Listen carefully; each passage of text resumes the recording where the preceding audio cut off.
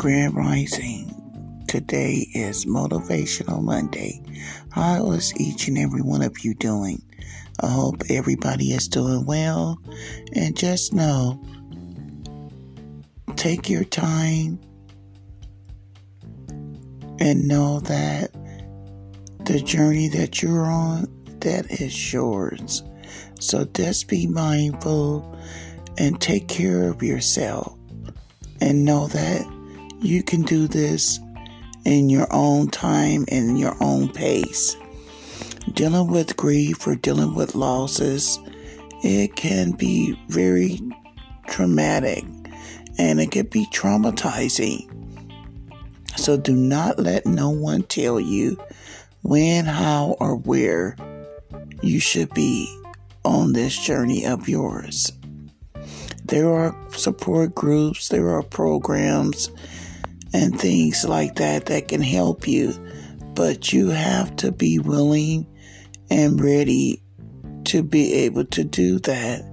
And some people cannot do large groups or be around people and talk about certain things because there can be trust issues, there can be, a lot of things. And I can relate and I understand. I've tried them. And me personally, there are good, great programs.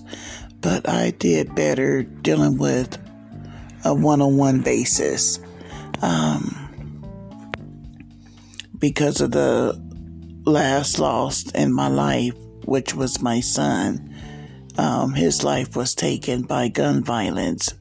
So it was very, very emotional, very private, but very intense. And it's not easy. So I just wanted to come on and say, if you like to write, you can get a journal. You can journal things down, like your feelings or your emotions, what you're dealing with or going through. And then you can have something to reflect and look back on. And know that surround yourself around loving and caring and kind people that truly do care for you and have your best at interest. I also pray and I do meditation. These are just things that help me. So I don't try to put my own personal spiritual beliefs off on anyone else, because that's not the type of person I am. And I just wish everyone well, wish you safety, and know that you're not alone.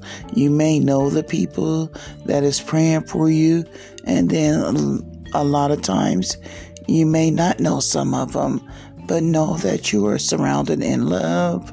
There are people that are genuine, that truly do care, and that can relate to maybe similar things that you may be dealing with or going through, but your own grief and your own journey is very unique. So don't think that you have to be at a certain level or a certain place because of someone else may be, because this is your journey.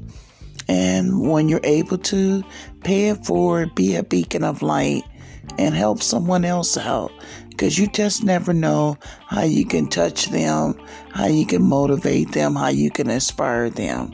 But being kind to one another, that is truly a blessing. And if you like, you can go ahead and see the link at the end of my segment that will be able to give you more information on about helping grieving families in need. You all stay safe and stay well. And until the next time, it was a pleasure speaking with you all. And thank you once again to all my audience and all my listeners worldwide in many states and countries. Thank you. I greatly appreciate you. And I know this is touching people out there in the world.